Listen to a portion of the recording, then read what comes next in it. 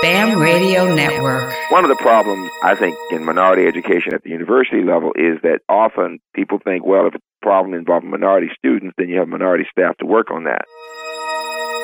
I would argue that when we talk about issues of women or minorities, that these are American issues and we need people of all types, both genders, all races involved.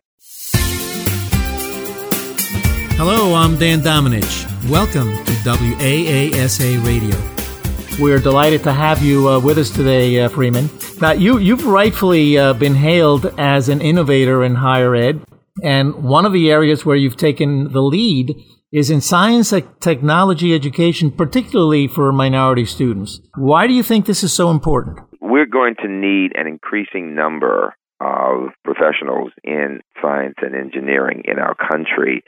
I had the privilege of chairing the National Academies Committee on Underrepresentation in Math and Science and Engineering just recently, and we found that only 6% of the 24-year-olds in our country hold bachelors in those areas. In comparison, in many European nations, it's at least 12%, and in Korea, it's 70%. And much of our work in building the infrastructure of our country in healthcare issues, in issues involving energy, in issues involving defense and intelligence will require increasing numbers of people in math and science and engineering. And so focusing on these areas will be critical to the future of our country. Now, you frame your sense of urgency about this issue in terms of leadership development and national priorities. Talk to us about those issues. Sure. Everybody knows, particularly since 9/11, that we have major international challenges with regard to defending ourselves and with regard to terrorism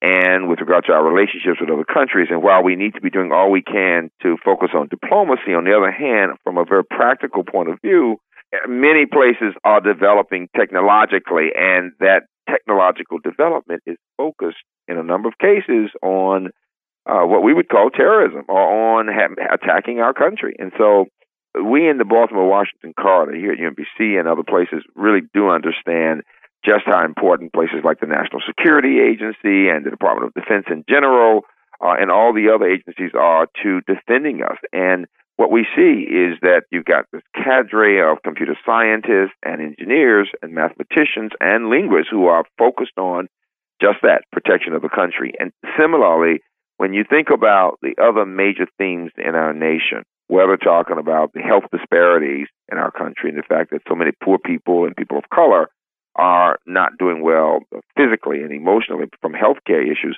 we know we need people in science-based areas, in medicine, who can work to solve some of those problems. And then finally, with global warming and the energy crisis we face in our country, again, we go right back to science and tech. And so we need to be producing a cadre of young people of all races, men and women, who can attack those problems. Now, how do you create that kind of change in a large institution like the University of Maryland, Baltimore County? Well, it's interesting. We have 13,000 students, of whom 10,000 are undergrad. And the critical point is that across this country, most freshman classes will have a fairly significant number of students interested in science and engineering, and we do at UMBC. The problem is that at most places, those students don't make it. Whenever I ask audiences, American audiences, how many know someone who started off in pre-med or engineering who changed majors within a matter of a year, most hands go up. So it is a part of the culture right now in our country that while many people may start off interested in science and engineering, or a number anyway, that number is reduced substantially within the first year or two. In fact, what we find is that only 20% of blacks and Latinos and only 32% of whites and about 42% of Asian Americans who begin in science and engineering graduate in those areas. Well, we've focused a lot of attention at UMBC on helping students to achieve the goals they set for themselves. That is, making sure that those students who come to us with an interest in becoming engineers or physicians actually succeed in science and engineering.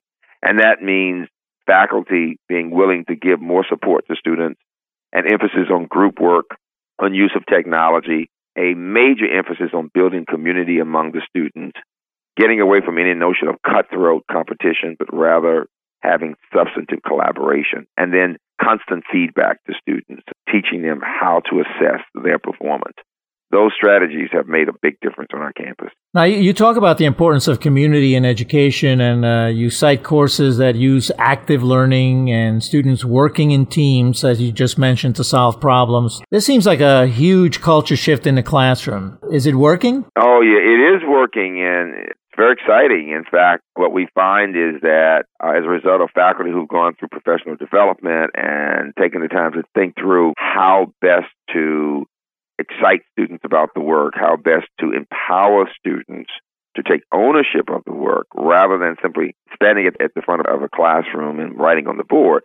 It is amazing in our Chemistry Discovery Center and in our other active learning environments that students are almost laughing and fighting at the same time in groups. You walk into the Chemistry Discovery Center and the first thing someone will say is, this doesn't look like chemistry, and yet these students are focused on solving problems, asking good questions, discovering theories, arguing with each other, and each student has a special role in every group. One student is project manager, one student serves as a scribe, another student is a kind of provocateur, somebody else is doing the actual documentation, and they go around constantly throughout the semester having all those roles. And amazingly, we have seen performance improve dramatically while we have actually made the program even more rigorous. What you're talking about, is there a transfer of that technique to the K-12 system, to our public schools, you think? I think so. We are having more and more teachers coming to look at what we're doing in our region. And we've gotten several NSF grants that focus on STEM education. And we are focusing on these same techniques. I am convinced that we can use group work to help children K through 12, that we can have kids who are grasping concepts more quickly, serving as tutors, because having a chance to teach someone else how to do something really just strengthens one's own background in that work. Learning how to express ideas clearly is a part of what we talk about with the new Common Core standard. And so, yes, there is a definite set of implications for K through 12. Now, both of your books talk about helping African American students succeed, and that's been, I think, also a major part of your work at UMBC. Tell us a little bit about that and some of the strategies that you've employed there that have succeeded. Sure. The Meyerhoff Scholars Program is styled and now has students of all races. We actually accept in the program a number of white students who have an interest in addressing this issue of underrepresentation in math and science. And the campus is a fascinating place. UMBC has students from 150 countries. And here, my colleagues, faculty members of all races, heavily white, of course, are very engaged in the lives of these minority students. Well, the Meyerhoff program is designed to increase the number of students of color, in particular, who succeed in science. And we've become the leading producer of African Americans, for example, who go on and complete Ph.D.s and MD Ph.D.s among predominantly white universities. And the reason we've succeeded is that this Meyerhoff program has a set of strategies, as you said, including, again, developing the cohort model, so each group of students will work together throughout their time at the university.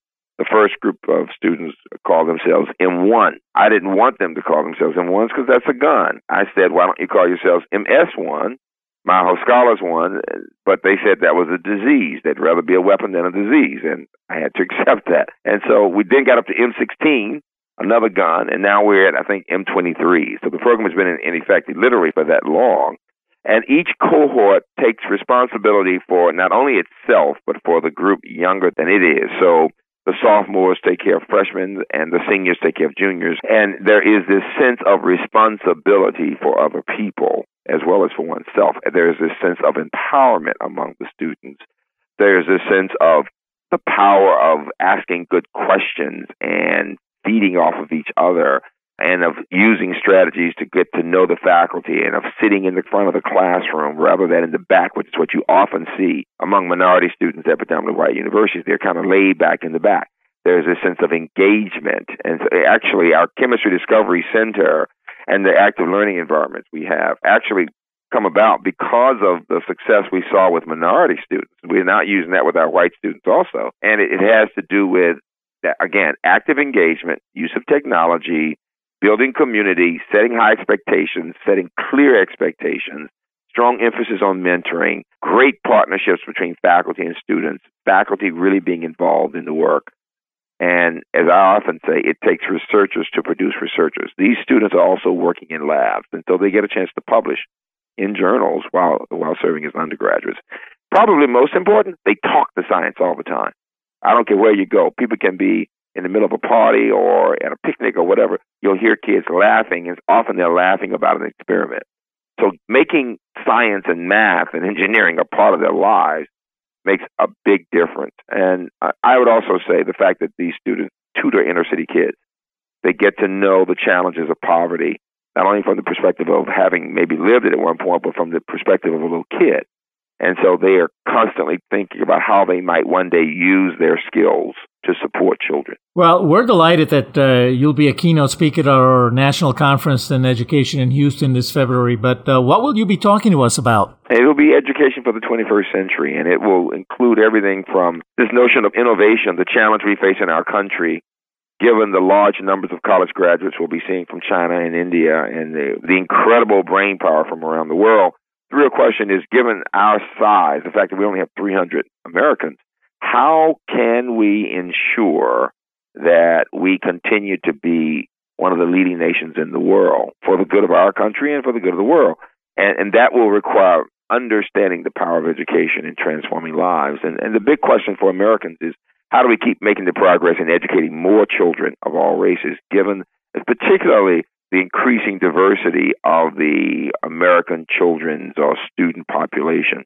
And I will talk about such measures as the Common Core standards, how we need to help Americans understand the significance of those standards. I'm going to always talk about math and having leaders understanding the strong importance of mathematics in all of what we do. But most important, I'll talk about leadership and what it means to be an educational leader in the 21st century, in this country and this world at this time when we face so many challenges. Well, Freeman, that sounds like an exciting program, and we're looking forward to seeing you there. And I want to thank you so much for joining us on AASA Radio today. You've been listening to WAASA Radio. I'm Dan Domenech. Thank you for listening. This program is produced by Jack Street Media as part of the affiliate Nanocasting Network. Thanks for listening.